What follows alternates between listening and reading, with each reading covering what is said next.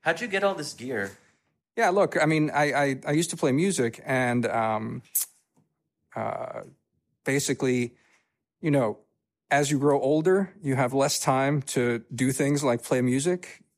All your friends that play music get married and have families. So the way you adjust, also as you grow older, you have more money, but no time. So you adjust by buying gear and telling yourself you're going to be playing music at some point. Yeah. So this has just been sort of accumulating slowly. And now I have stuff, which is... That's cool. Yeah. Are we going to ever hear you play guitar? You know, I'm not a guitarist. I'm a drummer. Wait, but... I have a guitar. But you know how to play it, right? I mean, you know, guitar is to play guitar well, classical guitar is a skill, but to play like crappy rock music is no skill at all. Oh, it's really easy to do that. Yeah, it's pretty easy. I mean, I'm bad, and I'm so I would never ever play in front of anyone. But one, it's that's that story. So hold on, Shadi, did you say you like were off Twitter for a few days this week? Yeah, so Saturday, Sunday, Monday, and most of Tuesday, and even like since then, I've just been tweeting a couple times a day. Is it a terrible thing to say as a friend that I didn't notice? Oh my God, that really hurts, Demir. Right. No, I mean, well, whatever. I mean, that's my. Well, to be fair, I also noticed that you weren't tweeting much, but maybe that's just your normal like lack of tweeting. I think it's a little bit more of that than that. But anyway, how come you've been off Twitter? Yeah, I mean, look, so. I don't like Twitter after any kind of tragic, horrific event. So whether it's a terrorist attack or a mass shooting, and so after the two mass shootings that we had this past weekend in El Paso and Dayton, I had a sense that the rhetoric and the competing narratives, all of that would be toxic. And I didn't want to see that, and I just wasn't ready to really deal with it. Also, it's also a very sad event, so it's just hard to even deal with these questions in the first place. But then to add on top of it, the dumb commentary that you get from right, left, and in between, and everyone, and it's almost predictable. Like you almost sort of knew what people were going to say right after these mass shootings. And I also knew that I wouldn't agree with my own side. So, and by that, I mean, I wouldn't agree with most of the folks on the center left, Democrats, liberals, and so on. And I just didn't want to deal with that, I guess. Yeah. I mean, Twitter's weird, right? It's especially at times like these, it ends up being especially, commentators whose job it is to comment. It somehow also becomes some kind of almost venting / support mechanism for them. Yeah. Like it's confessional and there's a need to say some sort of uncomfortable truths and then get affirmation from the in-group, which, yeah, I agree. It leads to a kind of, it's suffocating after some event where, again, the commenters feel like they need to chime in, and it is usually ill-considered and almost designed to get affirmation somehow. Yeah. Yeah, and I think that there's always this urge after a big news event that you'll tweet something that will be very timely and that you want it to get like a lot of retweets and you want people to be like, "Oh, good tweet." And you feel like, you're being useful or saying something useful. And there's something unhealthy about that dynamic where you're almost sort of thinking to yourself, even if somewhat subconsciously, what is the thing that I can tweet at a particular moment that will gain the most attention, Yeah. But when I say that, I felt like I would disagree with folks on my side of the aisle. I mean, as you know, I think, and again, something we've been talking about for a while, I don't view white nationalism or right-wing populism the way that a lot of folks on the center left or perhaps also just the left more generally do. And my not positive expectations about what some of the commentary would be about basically demonizing. So The problem is when you say like white nationalism is the threat, and you have to treat white nationalism the way we treated Islamic extremism. That sounds nice, and that's a sort of thing that people were tweeting right away. And I remember that people were tweeting the same thing and writing about it in articles. This isn't just about Twitter, it's about the general mainstream narrative. After the Christchurch shootings in New Zealand in March, there was a similar thing like, oh, we need to have like we need to have a war on terror, but this time against white nationalists, and this unwillingness to differentiate between different kinds of folks on the right.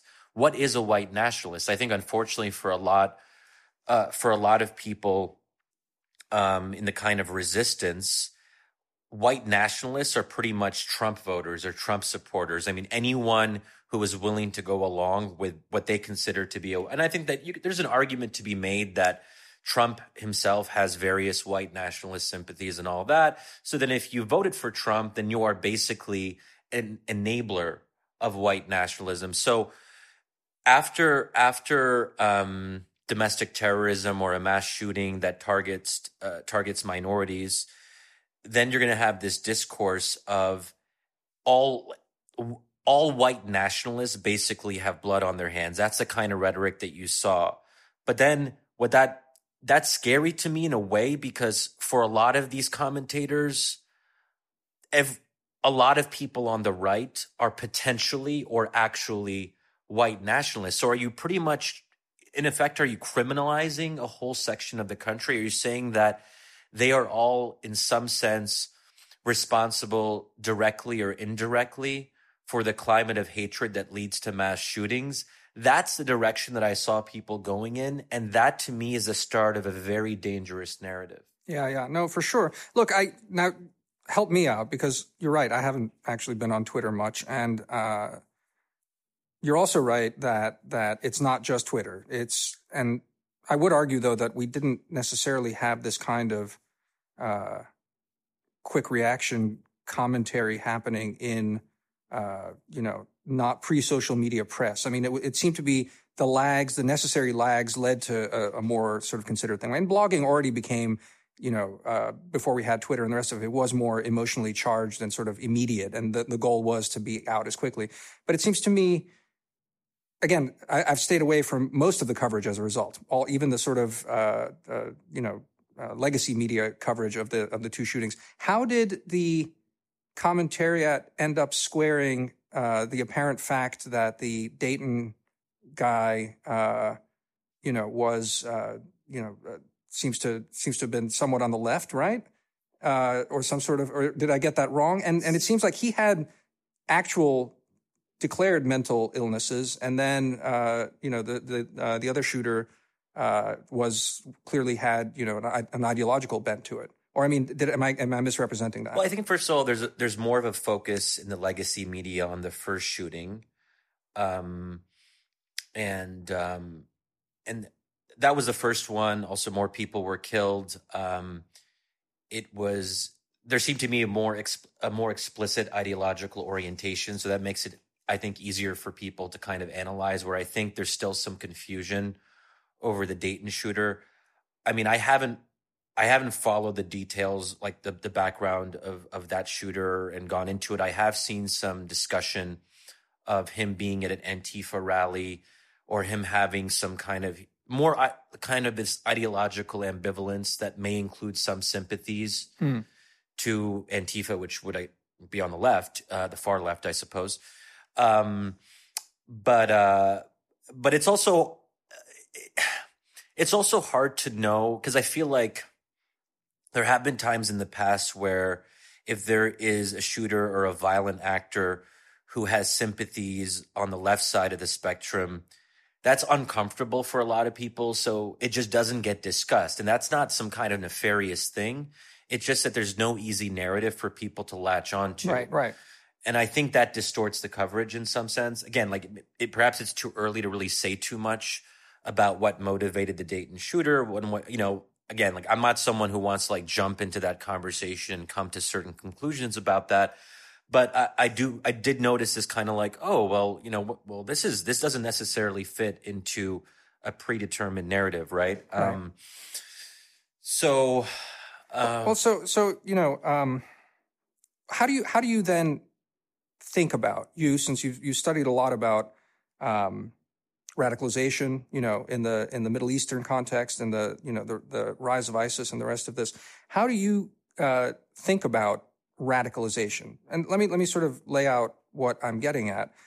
It's always struck me that you have people that go off and kill, right? And on some level, whether it's clinical mental illness or a set of circumstances that puts a person to that, and the process of radicalization, however you want to talk about that, perhaps facilitates putting someone in that mindset.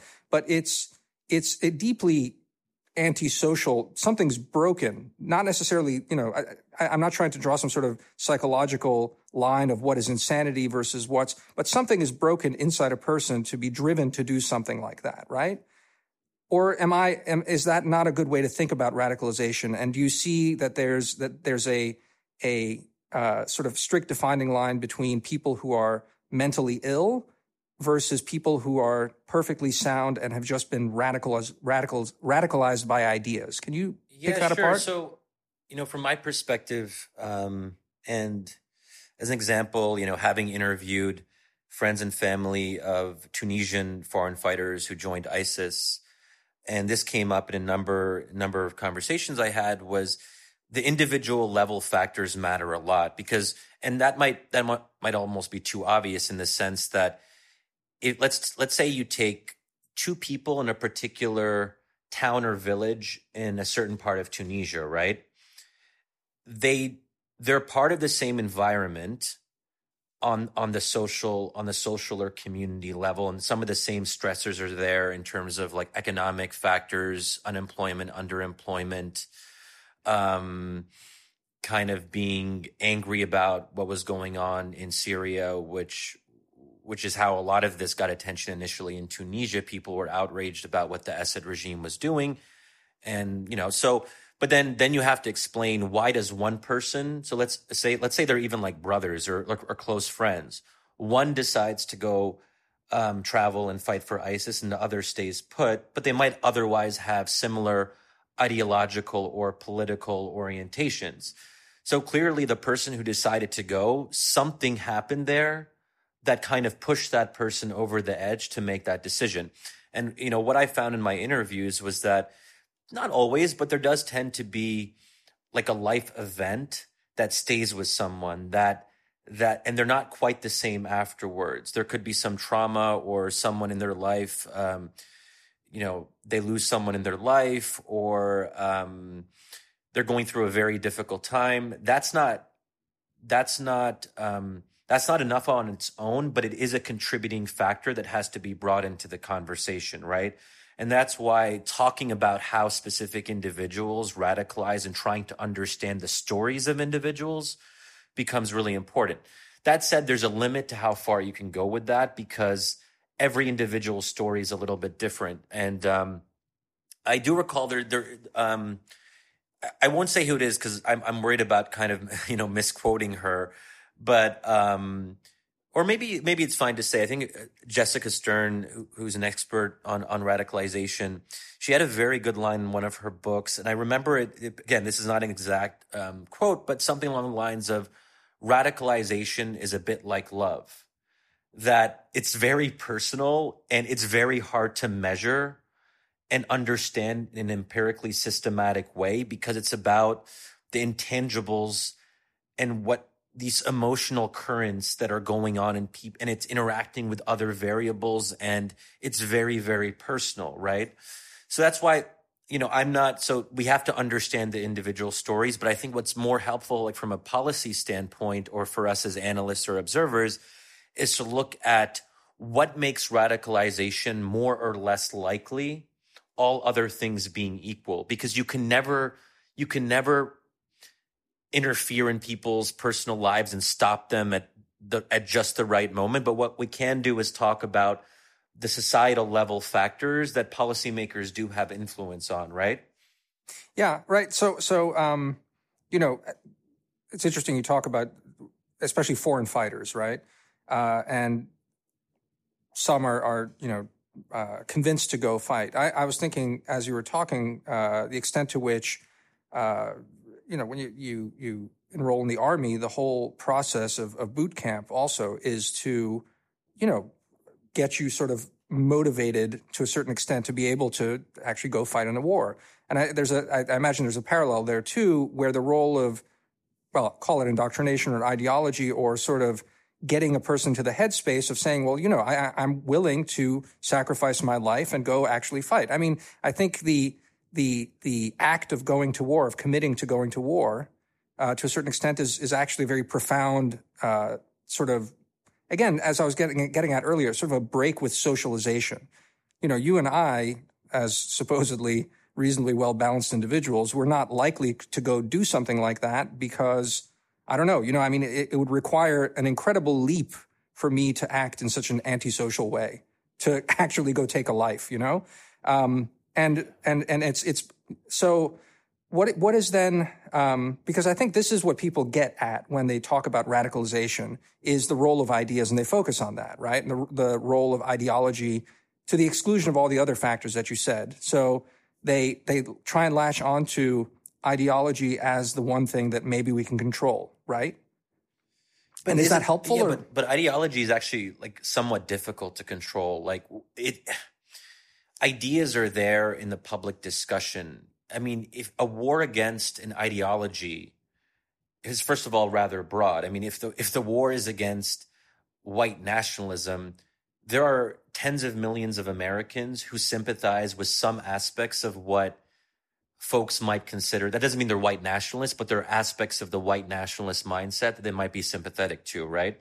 So then we get into what does it mean to fight against an ideology that has inroads into a broad cross-section of society, But I think, Damir, one thing that you're getting at, I think, is really important, which is the socialization aspect, in the sense that, let's say, and we talked about the pre-modern era last time as well, as a kind of, and this is maybe an oversimplification, but in the pre-modern era, when you went to war as part of a collective. That wasn't a product of a lack of socialization. So the impetus for violence is always there. It's a question of, is it channeled in particular ways? Is it regulated by the legitimate conduct of war or battle?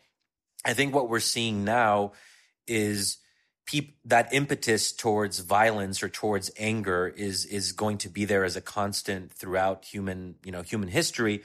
But what we have now is a kind of more individualist culture where people, and this doesn't just apply to the US, but also to the Middle East, people are better educated. They have more access to information on their own. They grow up in a context where choice is everything. So they're making choices about what they believe and what they want to be angry about. So that can apply to a Tunisian as well.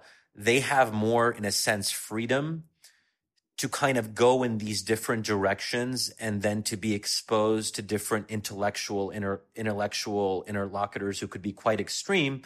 And they're like, they're latching on to particular ideas, where in a more pre-modern regulated environment where the individual isn't paramount, it's hard to see that same process happening in the same way, because the socialization and the social constraints are overwhelming. Mm. Does that make sense? No, it totally does. Here's the question: Is there a difference in your research or in what you've read in general between, say, people in Tunisia who go join as foreign fighters versus, let's say, young Muslim men in Europe who are radicalized to go, drive a truck through a crowd, or do a bomb attack, or so is there any qualitative difference between that? Because what you're talking about, the sort of belonging to a whole versus the individuation.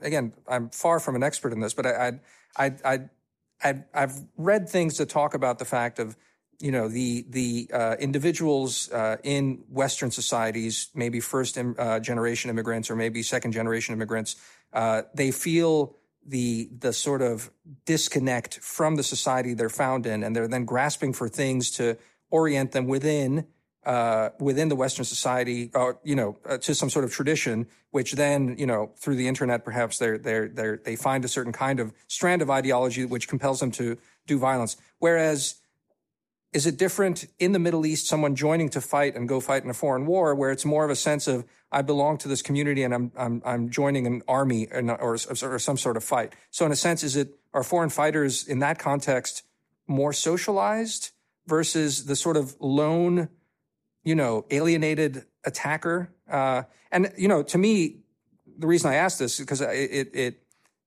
helps me maybe think through how should we be thinking of, these unfortunate young men who are clearly reacting and acting through a bunch of stuff here in the States. Well, I do think networks matter. So, but that would apply, I think, to some extent in both Europe and in Tunisia. So chances are, if you are a foreign fighter from a Muslim minority community in Europe, you can kind of like stake it out on your own. But, oftentimes there are networks and people are introduced to these ideas by other folks in a certain community.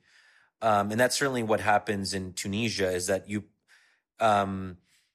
might hear about someone else who went to go, fight in Syria, and that kind of puts the idea. It makes the idea plausible, because until you hear about someone else going, or until you know about someone else going personally, it's still mostly a theoretical thing, right? So I think that kind of network effect is important. But when a Tunisian is joining, say, it doesn't have to be ISIS necessarily. We're also Tunisians who join Jabhat al-Nusra, an Al-Qaeda affiliate, another extremist organization.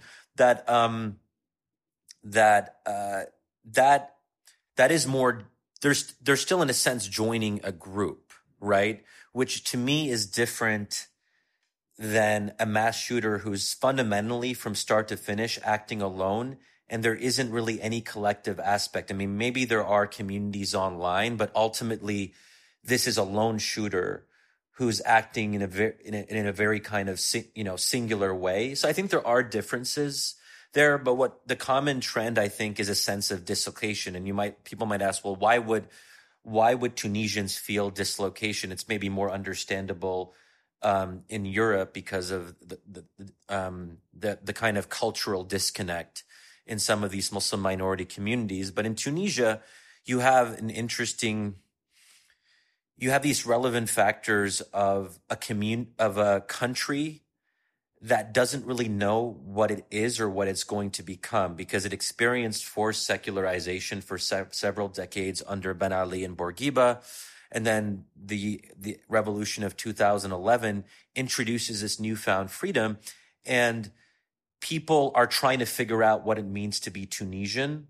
And there's a stark ideological divide between Islamists and secularists and like everything in between. And then you have ultra-conservative Salafis who are for the first time preaching. And that introduces a kind of uncertainty where and Tunisia didn't have a kind of a pedigree or a history of organized Islamic expression. So oftentimes people were finding out about different Islamic currents just on their own, because the Muslim Brotherhood equivalent in Tunisia and Nahda was pretty much destroyed in the 1990s and 2000s. So they didn't really have a presence in everyday life. And which is quite different than, say, a country like Egypt, where even though you had repression under Mubarak, there were still these strong communities of Islamic action or Islamic intellectual orientation that were there even during authoritarianism. So that's one factor that I think plays a role in the case of Tunisia is, but again, this is not a science, and there's a lot of disagreements among people who look at this stuff. And I think we're going to have a lot of the same disagreements when we're talking about the fight against white nationalism. And a lot of it's going to be impressionistic, and a lot of it's going to be about what side of the partisan divide you're on, and whether you're sort of I don't want another war on terrorism. I don't want another forever war. I mean, that's not a great thing. So when people say, well, oh, well, we should, we have to learn from, the war on terrorism in the Middle East, but let's just remember that wasn't necessarily the most successful interlude. I mean, the last 18 years since 9/11, I mean, there's a lot of bad stuff that happened in the name of the war on terrorism, and some of that includes restricting civil liberties. And I sent you this article that I was reading just before I got here about how there's now a debate about, do we have too much freedom of speech? This is in the New York Times, and there's now, should we have an approach to freedom of speech and expression that's more akin to what we have in Europe, where there are actually qualifications about how far freedom of speech can go. That stuff freaks me out. Yeah. Look, I mean, I just to sort of back up a little bit on this, right, is that, yes, that always seems to come up. I mean, to me, reading that article in the New York Times reminds me a little bit of the futility, I think, of, and maybe we're getting smarter about this in how we debate, and maybe these shootings are going to change things, but the extent to which, given the Bill of Rights and given how entrenched these rights are, I feel like that these are almost cries in the wilderness. These free speech restrictions and things like that. What I think, though, however, is likely, and again, let me just back up a little bit and say that I totally agree with you. I mean, I did pop onto Twitter to mock a little bit this idea that we're going to have a global war on domestic terrorism. That, I mean, so you got a sense of it too. Oh, of course, yeah. No, I mean, and it's a preposterous idea. What are we talking about? Regime change? So when you saw that, what was your reaction? How did you feel when you were seeing this commentary? Were you surprised, or this is the same bullshit that you normally expect? Honestly, what hit me on it was what I started by saying. I had this feeling that people needed comfort, and they're just venting. So I tweeted some kind of very dismissive stuff, and kind of felt bad right after I did it. I was like, okay, whatever. These are nerdy commentators trying to find comfort in something and find certainty in action. We can do something to stop this. I mean, to a certain extent, I get it, right? I get the feeling that you feel helpless and you want to do something about it. And I share your worries about, the directions where this goes. Ultimately, on freedom of speech, and I hate to say it, also on guns, I don't think there's going to be that much movement on any of that. It's too entrenched in our things. But where it could, one of the lessons, if you will, or call it one of the maybe not properly learned lessons, or maybe not talked about enough learned lessons from the global war on terror, is that a lot of this heavy-handed stuff doesn't work. But more troublingly, I think what can work and has been tried and done in the United States throughout history is actually more kind of, state surveillance and things like that of groups trying to track this sort of stuff. I mean, you think about what, the FBI was doing in the 50s and 60s, and there's a precedent for this. And, again, I think the barriers to these things already under Bush have been eroded because of the global war on terror, about what can be done domestically. And I think it's society's, antibodies to that kind of overreach that I think are getting worn down. So I think if we find out that there have been abuses of domestic, surveillance, I think you will have potentially less pushback from Americans than you did after, the sort of details of Bush's. Yeah, and certainly less from the left. I mean, I think you'd have outrage on the right. Well, it depends, I think. Or no? Well, it depends who's president. I really do think there's a lot that's what a lot of this depends on. But certainly, you would think that the left under Bush was, and I think this was a good thing about Democrats and liberals and folks on the left, is that they were saying, hey, let's not forget about civil liberties. Let's stand up for this. And the ACLU played a very important role at a time when there was a lot of fear, and a lot of people were like, hey, and the polling, I think, made this pretty clear. A lot of Americans were cool after 9/11 with giving up some degree of personal freedoms in the name of this war on terror. And now I think that the left, because now it's in a different position, would probably would support, or some sections of the left would support or justify similar things done against the other side in the name of a kind of domestic war on terrorism.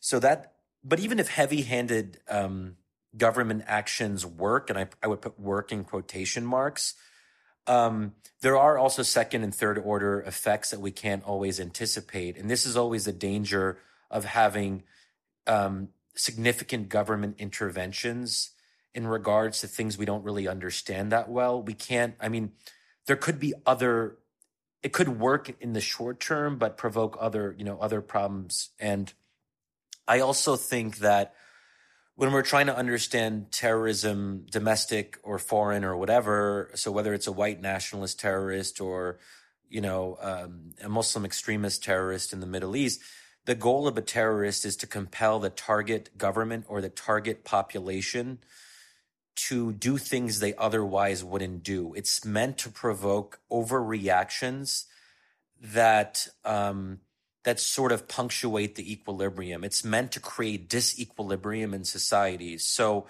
I actually support pretty strong restrictions on guns, and I might actually be like somewhat outside of the mainstream on that. But at the same time, I'd worry that if you have, like, let's say you have Australia-style restrictive gun laws, which I'd generally be open to a discussion on, I do worry about the kind of polarization in a country like ours that would provoke. And I think that's in part what some of these, what right-wing fanatical types kind of want. They want the government to overreach. So that puts, like, so I'm torn on some of these things because I think we need pretty serious gun laws, but I also can't anticipate what that would mean. In Australia, there's more, I think, public openness to pretty restrictive gun laws. I don't know, considering our history and our constitution, and I just don't know what that would mean in the American context. Also, and I think that when people say, well, the reason that the El Paso shooting or the other shootings happened because we're very permissive on gun accessibility, I'm also thinking to myself, well, we've been permissive for a very long time. So if you're saying that there's an uptick in mass shootings and that's because of gun accessibility, there's a kind of empirical problem there because, and I think this is where political science becomes helpful. So if access to guns is held constant as a variable, that it's pretty easy, then that can't be the explanation for why there's an uptick, because it doesn't make sense in terms of the variables, right? Sure, but I mean, I'll give you the answer that would be du jour. Obviously, that it's not guns qua guns, but it's white nationalism that's doing it. It's this ideology that's driving people to more violence. So then it's not guns then. Well, no, sure. I mean, but as we said, right, the consensus now obviously is, well, we should regulate guns to make it harder for these politically unacceptable ideas to, wreak havoc on our societies. But also the root cause is this sort of idea thing. But let's talk about the idea thing, because I think that's really important. First, you're absolutely right to note, and I think it's a really important point, that the whole point of these, crazy online communities like, 8chan that just got shut down this week, 4chan community, all these sorts of weird places that are completely anonymous, and you have these people posting, there's seems to be a culture of egging people on to do it and to, take the leap, do it. It's this sort of gleeful nihilism that permeates the whole thing. But the other big idea is just that it's all a lie, and we can expose the lie by basically encouraging a kind of overreach in society. So there's a logic there that's totally pushing that. What's however interesting to me is, you started this conversation talking about how you're uncomfortable about how, quote your side, on the left is sort of approaching this and the sort of unease that gives you. I really feel like what we're going through right now is a kind of, I mean, it's something that happens in the United States periodically. It's a kind of moral panic of sorts that's driving a lot of the way we talk about and think about these things. And there's almost a kind of, I don't know how to put it, like displaced religious feeling. Do you know what I mean? I don't want to. Demir, this is shaddy bait right here. My God. I am doing a podcast with you. I'm trying to bait you. That's part of the goal here. Oh my God, it's like my favorite topic. I know. So look, but let me sort of round out that idea. It's more than just religion. It's that for the left, I would argue that the kind of, what normally is just sort of, I don't know how conscious it is among the faithful, but it's particularly a subconscious thing among the left because they are so professedly secularized by and large. So their piety and moralism about these things is not seen as a set of, organizing beliefs, but it's seen as a pure truth. So it leads to a kind of like extra zeal among the left. Whereas I think, again, a more socialized believer who understands that belief doesn't make it any less true, but is I feel like less at war with the outside world than this kind of mentality of a secularized left that sees,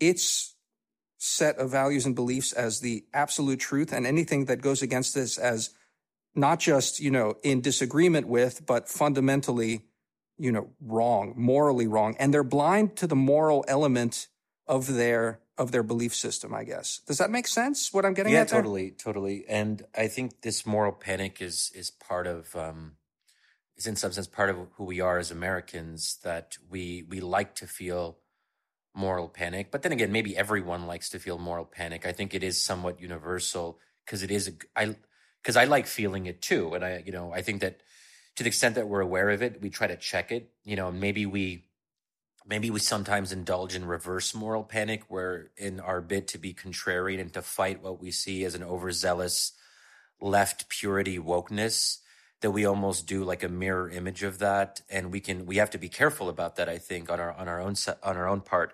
But but I'm someone, as someone who works on the role of religion in public life, I mean, I'm very much a believer, if you will, in the pervasiveness of belief, that it's very hard to find people who don't believe in something or people who don't want to believe in something. And I think it's granted there are exceptions to this. And, I don't know, Demir, like maybe you're an exception.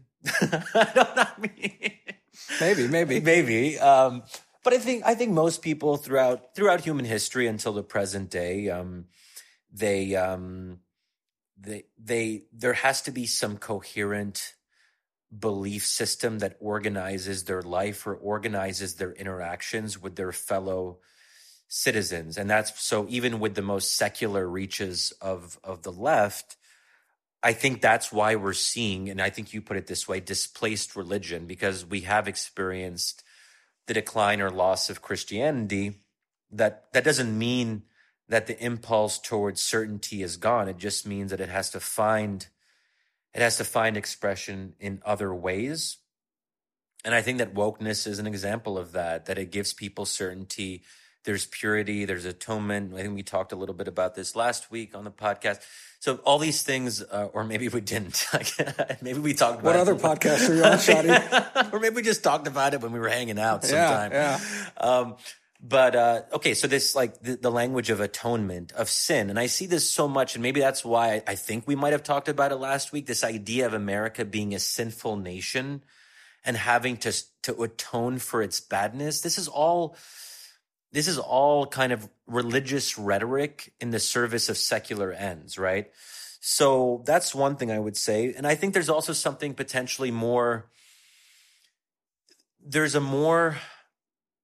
it can sometimes be in a sense even more messianic or more or more uncompromising because secular religion can't wait until the afterlife. It has to kind of claim its victories in this world because this world is all it has. Now, granted, religious people don't necessarily act this way in real life, but at least in theory, there's a strain of religious thought in Christianity, Christianity and Islam in particular, and maybe to some extent in Judaism, although I'm not as familiar with some of those, so maybe I could be missing something there. But this idea that, hey, this life is inherently imperfect. We are broken by sin.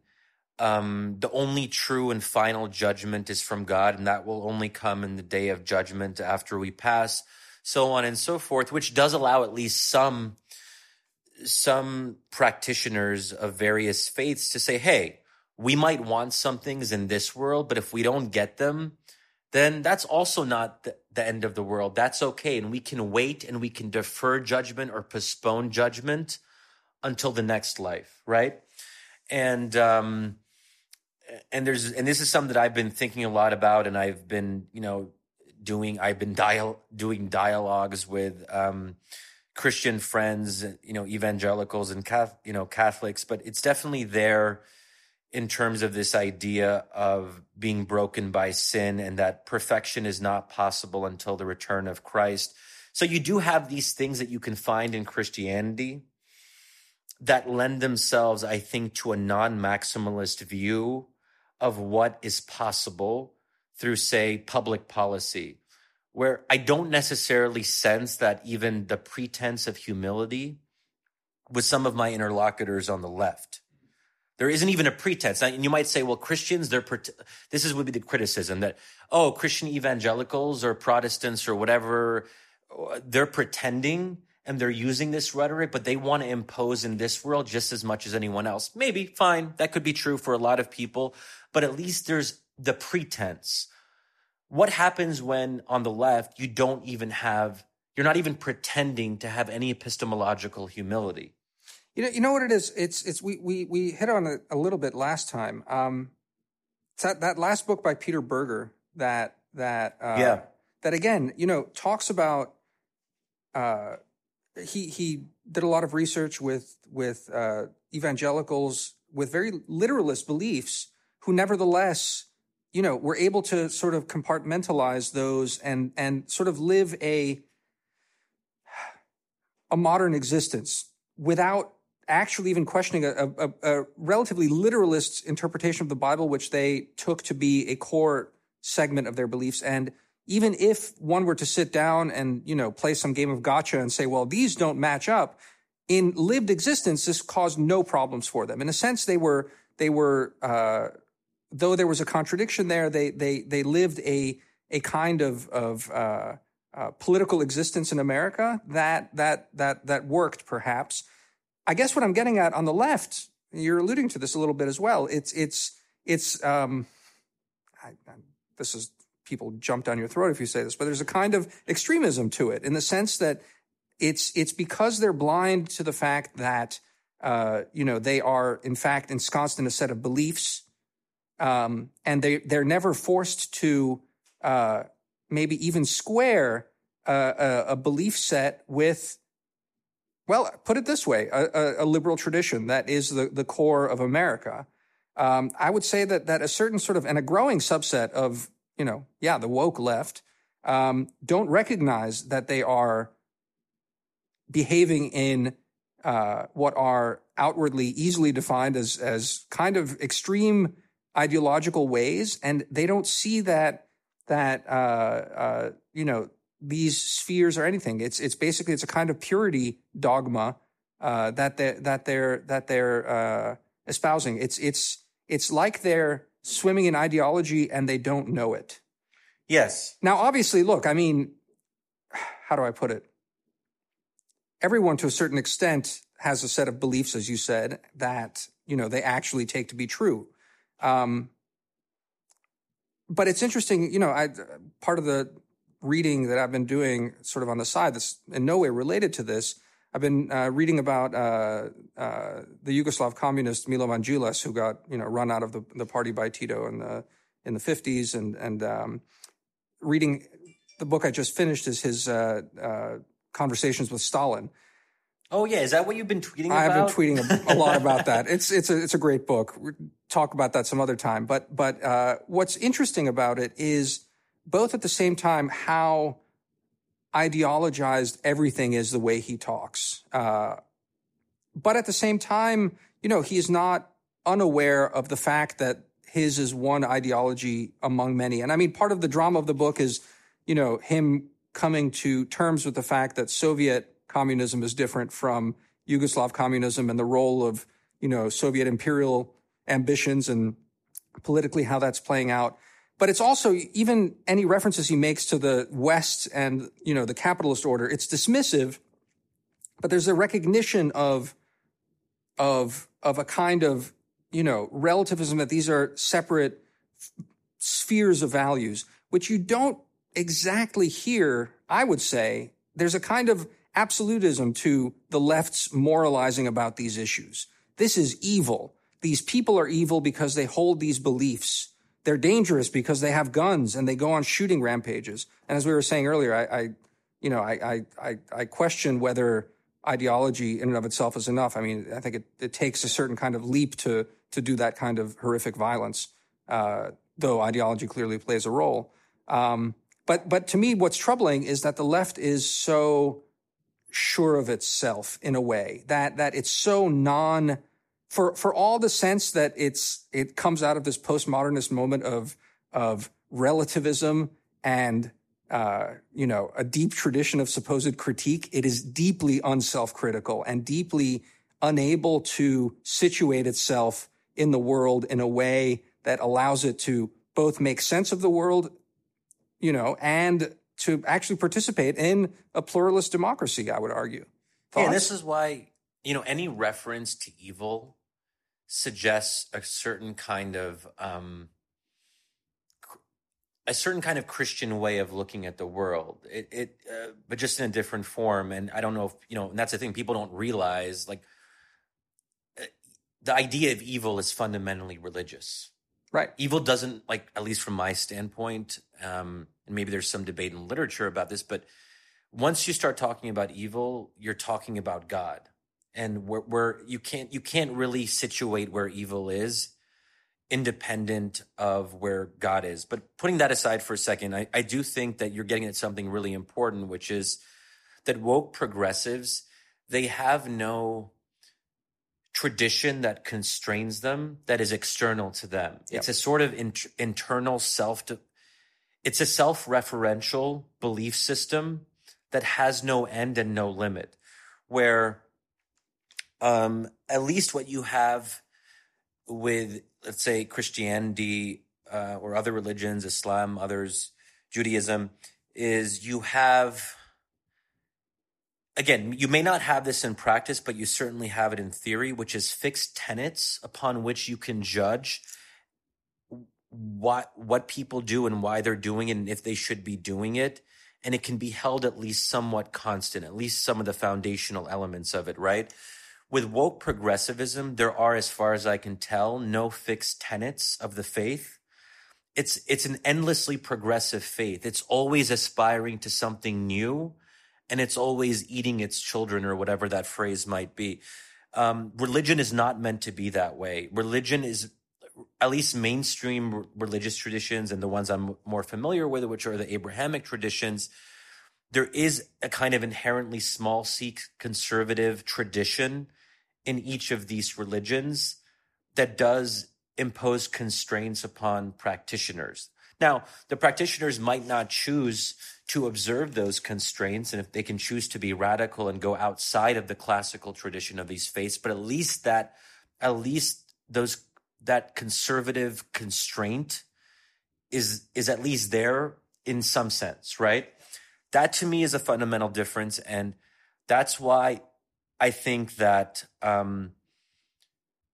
non-religion masquerading as religion, or maybe that's not even the right way to put it, but wokeness, religion masquerading as wokeness, or maybe it's vice versa, who knows anymore, that to me, it holds out the potential of being more dangerous because it follows no small c conservative tradition.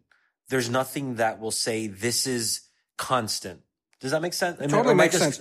No, it totally makes sense. I mean, I in the sense that I was equating it to religion, I recognize now that you say it. That's precisely why it's wrong to say that. It's a kind of, well, again, I mean, it's a kind of extremism, really. It's in the sense of there's nothing inherently extremist about religion per se, though there are religious extremists.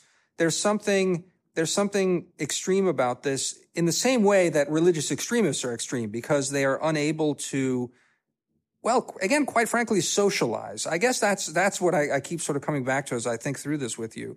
And this is not to equate, mass shooters with, with wokeness. I'm not even going there. That's not what I'm getting at. But I am getting at that there's something happening, and maybe it's happening because there's a lack of glue in our societies that is tying things together.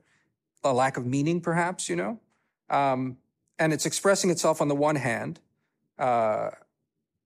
by individuals, lonely individuals, atomized people living on the internet, finding meaning and being driven to extreme acts through some mix of, personal circumstance and ideology. And on the other hand, there's a kind of other phenomenon that's not actively violent and necessarily leading to the kind of outrages as these, but that is nevertheless very toxic, is not conducive to a healthy Republican attitude, to a healthy democratic approach to things, and that there's a maybe a similar lack that's driving both. I don't know. Maybe that's oversimplifying. Yeah. So tell me more. So tell me a little bit more about the lack of meaning part of it. Again, since I've been doing a lot of reading about the, pre-Cold War, or that's not the Cold War period. What's striking is the extent to which, insofar we're already well into the sort of secularized moment in Western culture, in Western tradition. Secularism's, dominant, less so maybe in America, but certainly in Europe. But you have an existential fight that presents all sorts of meanings and valences. What's striking to me as I read, and this is not just reading these communists and their memoirs, but also you read histories and accounts of just generally the mid 20th century, the liberalism that drives sort of American self-conception and American drive to win or prevail or survive in the Cold War, it somehow feels more resonant and meaningful because the threat is real, and the ideas are argued somehow, I think, with a sense of more belief. Communism falls apart. The left is left without any kind of, I think, legitimating set of ideas, any sort of framework anymore. And even liberalism on the right, or I don't know, it's not fair to say that liberalism on the right, like liberalism's on the American, but say, the Cold War right plus sort of Cold War liberals, in general then default to this kind of chestless neoliberal meliorism, which is, well, end of history, here we go. We figured it out. Technocratic, this, that, and the other. We're headed to just boundless prosperity, and it's just a couple of tweaks left and the world gets solved. Neither is very satisfying. The left has no answer, and they sort of parrot a maybe more social democratic version of this. And on the right, it's also, it's largely godless. It's technocratic. It's nothing. So it seems to me like on the one hand, you have on the right a growing sense of the sense that this is empty, that the individualism that liberalism used to champion against the kind of godless communitarian communist alternative has led to all sorts of dead ends. And we've built a society that provides no meaning, no sustenance to communities, and it's an empty existence where all we're doing is just trying to do better and get rich, and our lives are empty. And on the left, you have not that kind of despair, but a kind of regression to, again, a kind of extremism, which is doesn't recognize its own sort of how it's just not self-critical at all. So it has a kind of sense of revealed truth that, if you're woke, you get it, and it's true, and everything is false. So it's a kind of ideological extremism and rigidity that, and I would argue that both of those are kind of reactions to a kind of lack of satisfaction, intellectual, spiritual, broader satisfaction with a meaning of life sort of thing. Well, so one thing is that there's no moderate wing in the woke church. Right, right. So, I mean, that's part of it here. You know what? Can there be one? There can't. At least I don't know if there can be, because I think that would just sort of defeat the purpose of wokeness, which requires a kind of ideological outbidding. But like your bigger point, and I'm glad I asked you to elaborate, because I think this is really interesting to me, and I think, like, I'm working it out now as I'm talking, is I think there's a mismatch between the desire to believe in something strongly and the lack of strong things to believe in, on the other hand. Like, we want to find things. We want an ideology. We want to believe. We want to return to some, like, religion or something like it. But then what we often end up, what we often end up with is something that isn't particularly inspiring or isn't even particularly ideological. So in the case of, we were talking last week about the National Conservatism Conference. That's an attempt to outline a kind of new intellectual orientation that can actually speak to the moment that we're in. But when you actually look at what the policy prescriptions are, there isn't actually a lot there. Like, we're reaching for something, we're groping for something, but what we actually end up with is kind of mainstream. Like, no one, with maybe one or two exceptions at the National Conservatism Conference, the ideas might be bold and radical, but then when you try to translate that into policy terms, they're always going to be underwhelming. Yeah, I mean, I'd go even further too. I mean, it's. I was saying last week, I still believe it. It's a reaction. It's not a positive program.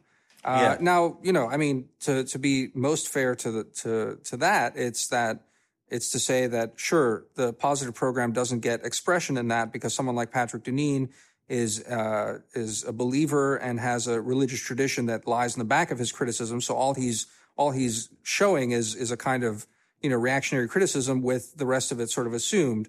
But you're right that I don't think anything I saw at the National Conservatism Conference has any real answers to the reality of America as it is today. It's a kind of, if you're uncharitable, reactionary spasm. If you're more charitable, an ongoing critique that assumes a kind of communitarian Christianity as the default. But I don't think either of those, or I just don't think it's actually all that useful to lived existence. I mean, I like a good critique, so I'm sympathetic. So maybe this is part of it then. Like, we don't actually have the courage of our convictions. I don't have the courage of my convictions, in the sense that you might so I wrote that that article in American Affairs where I tried to outline what a left populism could look like, and one that really embraced what I called an economics of meaning. This idea that you can use strong economic and class critiques to essentially fill the ideological vacuum and to move away from identity politics and wokeness, and to ground the left in a strong ideological, economic, so but the issue here, and the weakness perhaps in my own argument, is one of the reasons I'm comfortable with an economics of meaning, a kind of like Bernie, not socialism, because that's not actually what I think Bernie is offering, but a kind of a strong left populism that is also maybe in some sense an inclusive populism, and that is not, casting corporations out and maybe like super rich people, but it's not like casting minorities out, and therefore it offers maybe a tamer approach to populism. One reason that I'm comfortable with that, I think, is because I know that the American system, because we have a two-party system and we have a first past the post system, it won't actually allow for the fullest expression of left populism. So I can rest assured that there will be a kind of equilibrium regardless. Because do I really want to live in like the fullest expression of that? Probably not. And one of the reasons I don't want to is because, like, when push comes to shove, as much as I'm critical of liberalism, and whether it's the classical or partisan varieties of it, or like to the extent that I'm sympathetic to post-liberal writers and I engage with their work a lot and I find their work to be very important, the Patrick Deneen's, the Why Liberalism Failed, all of this stuff, what I often end up coming back to is, I think this is pretty good. Like in the broader sweep of human history. What's pretty good? What we have? Not necessarily what we have currently, like in this exact moment, but the basic, I don't want a complete alternative to liberalism. I don't want to totally experiment with like Catholic integralism or some different ideological system, because for all of its faults, in broad terms, we've done this is good. Yeah. And when I kind of look at, especially, and here I'm not even talking about like, this could apply to Western democracies writ large, but I particularly mean it about America. The fact that we have these stark ideological divides, but you know what? As terrible as the Trump era could have been, and yes, it's bad in many ways, I come back to the idea that it could have been a lot worse. We're still finding a way to live together. There's a kind of de facto pluralism in American life where it feels very existential, but actually it's not existential in practice. Like, we're still working within the democratic process, and we might be angry at each other and it might feel like it's on the brink of civil conflict, but you know what? It's not. We haven't reached civil conflict because there's something about the American system and the American politics that is able to accommodate fairly high levels of polarization. And one of the reasons we can do that is because... No, look, I here's my question to you. I mean, I share your optimism by and large because you look around. I think we're way better positioned than the Europeans are in any of this. Yeah, way better. I agree. However, how worried are you? I mean, we started this by you saying that you had to get off of, Twitter. Okay, sure, Twitter, whatever. It's Twitter. But how worried are you about these tendencies about, I think we can accommodate a level of polarization that is large, but it does, I think, for liberalism to work, and you've written about these things that you need a certain kind of at least base commitment to these things. And it strikes me that again, let me make clear, without drawing any sort of exact parallel between the violent far right and the sort of broader woke left, one does get a sense that there is a kind of erosion of something important, and it's tied to a loss of belief in the process and the how to put it, the partiality of liberal solutions, in the sense that it's all part of a certain kind of emergent thing that doesn't come to an end. The ultimate enemy of a kind of healthy liberalism is one side that is certain of itself. And obviously there are these radicalized individuals who are doing violence to try and trigger perhaps overreach, and one can talk about the sociology of why and how this is happening, and maybe one can derive policy prescriptions about levels of surveillance and or interdiction and or ways to tackle that. But again, I would suggest that there's something deeper and perhaps troublingly ill at play here. So there's my pushback. Yeah. I think that as you get older, or maybe this is not actually true, because a lot of the people who are like obsessing on Twitter are like older people. There isn't necessarily an obvious age. But I'll tell you, Shadi, I'm older than you. I'll tell you what it's like as you get older. I want to, there's a part of me that wants to like, I want to live my life in a particular way and not live it in outrage or in anger or in frustration. And I want to value the things that I want to prioritize the things that I value more, which are friends, family, meaning. I want to have my own time on my weekends where I'm not checking Twitter all the time, and I want to be able to let go. I want to make space for other things in my life. Anyway, that's a little. But I'll say, I obviously I share that. I've said it many a times. I've quit most of the social media stuff.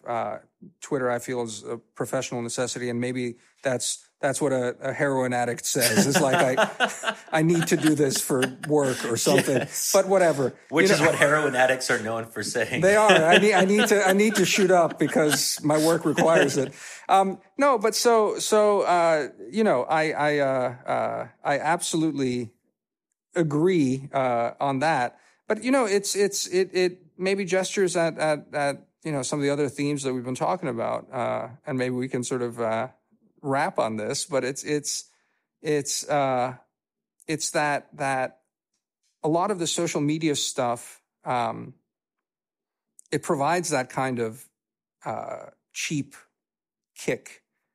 We started talking about the fact that so many people at the moment of these tragedies jump into it with these overheated hot takes, and they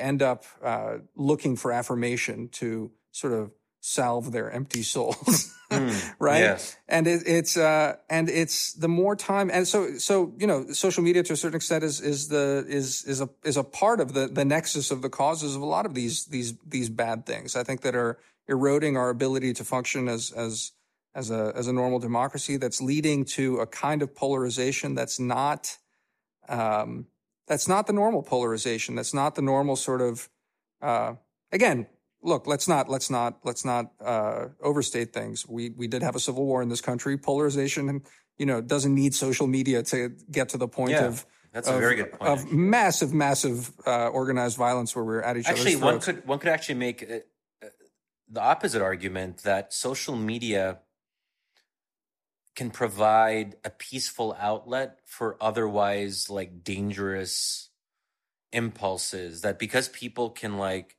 talk all this shit all the time and be angry on social media, they don't have to do it they don't have to organize a militia and fight the North or the South or whatever. That's also one way of looking at it. I've heard that, right? And I mean, arguably, to the extent that even in the 60s, you know, you had way more political violence, arguably, than we're having today. You know, these horrific mass shootings aside, you forget the domestic terrorism in the 60s. Yeah, it was a very different sort of thing. So again, that said, I think I just want to latch onto what you said about, you know, on the very personal level about social media, and maybe it's because, you know, like the heroin addicts we justify it that we have to be on it for some sort of reason.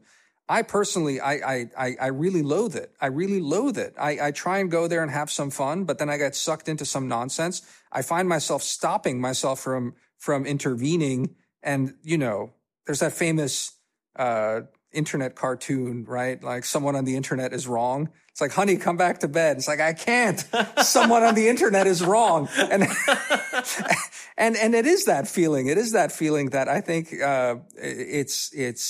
it may not be, again, polarization, extreme violence, all these dysfunctions, you know, may not have anything to do with social media, but I increasingly see it as an unpleasant and toxic force that I need to unplug from and not engage in. It's not good. It's not healthy. It has its positives, but it's, in my own personal experience, I am making an effort to just carve out time, as you were saying, not just on weekends, just, you know, just dead time off of this.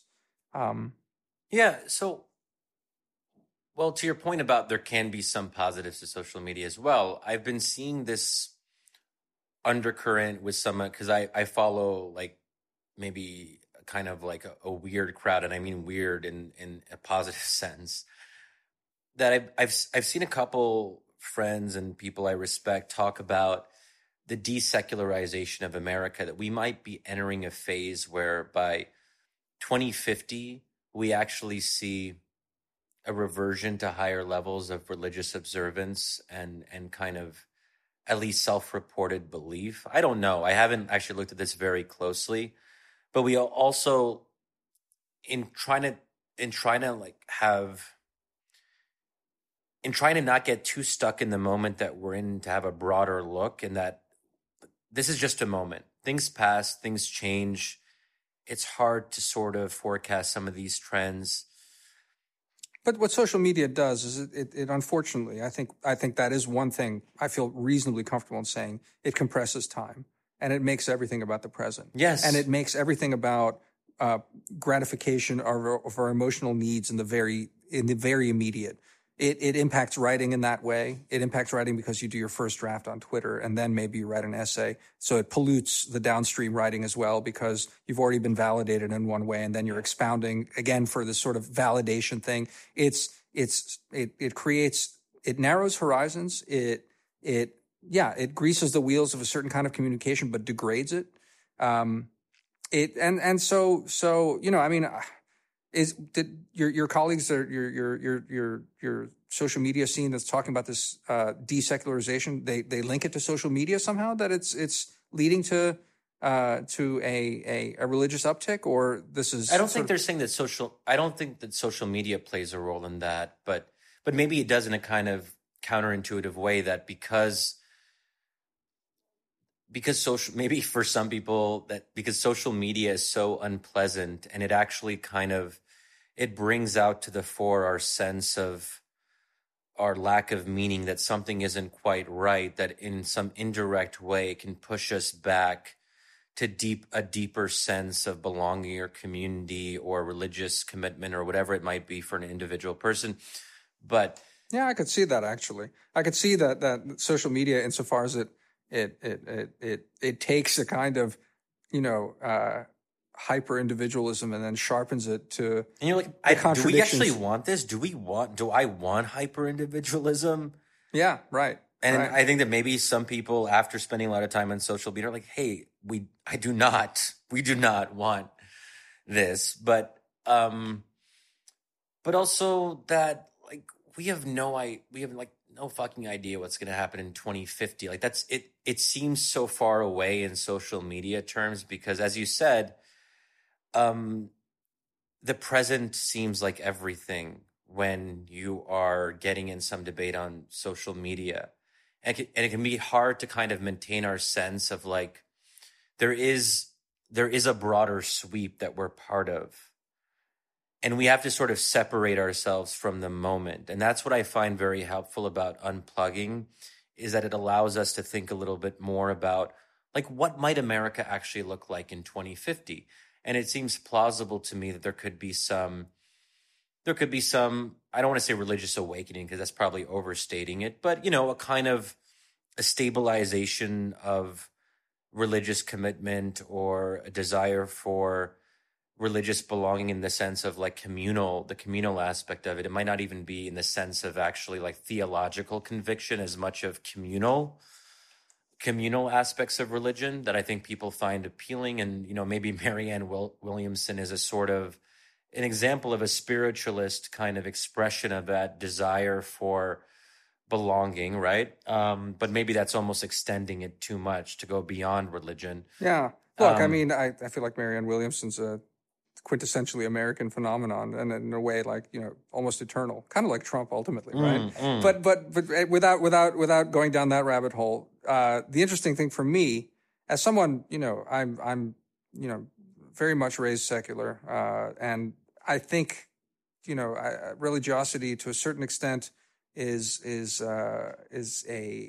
something that is part of your upbringing. But I tend to think also certain people are more, I guess, keen or receptive to that sort of worldview. For me, pulling back from social media, just as an anecdote, I went and reinstated my membership in my alma mater's library, and I've been going to the library more, where I turn off social media. It's quiet, and I read books that are actually on paper. It's a weird thing. You read them in the library, or you bring them back home? I mean, one can do that in libraries. Yes, it's true. Damir, please explain to us how a library functions. Exactly. No, look. So maybe this leads to a kind of desecularization. But I'm hoping that maybe my hopes are less grandiose. I just hope that as people drift away from this, they re-engage with the importance of time and space to think and reflect. I think that's been the biggest casualty of social media at this point. And maybe that's the role of religion that religion plays for you know, more religiously inclined people. For me, it's time to not jump to things, to talk or to think or to just engage on a slower pace, because it feels that a lot of these ills that we're constantly talking about are tied to this kind of quickening, this kind of coarsening that is the result of modernity, I guess. That's where I think that's part of what religion is actually meant to do. Maybe, again, in theory, not necessarily in practice all the time. But when you think about the idea of the Sabbath and kind of carving out this space where you will, in fact, try to reflect, you'll be separated from the temporal world, and you will try to the extent that you can to block that out. Or the idea of praying 5 times a day in Islam, where you have 5 times a day where you focus on God and you separate yourself. There are corollaries in Christianity. I'm trying to think of whatever the equivalent of that is. Well, here, Shadi.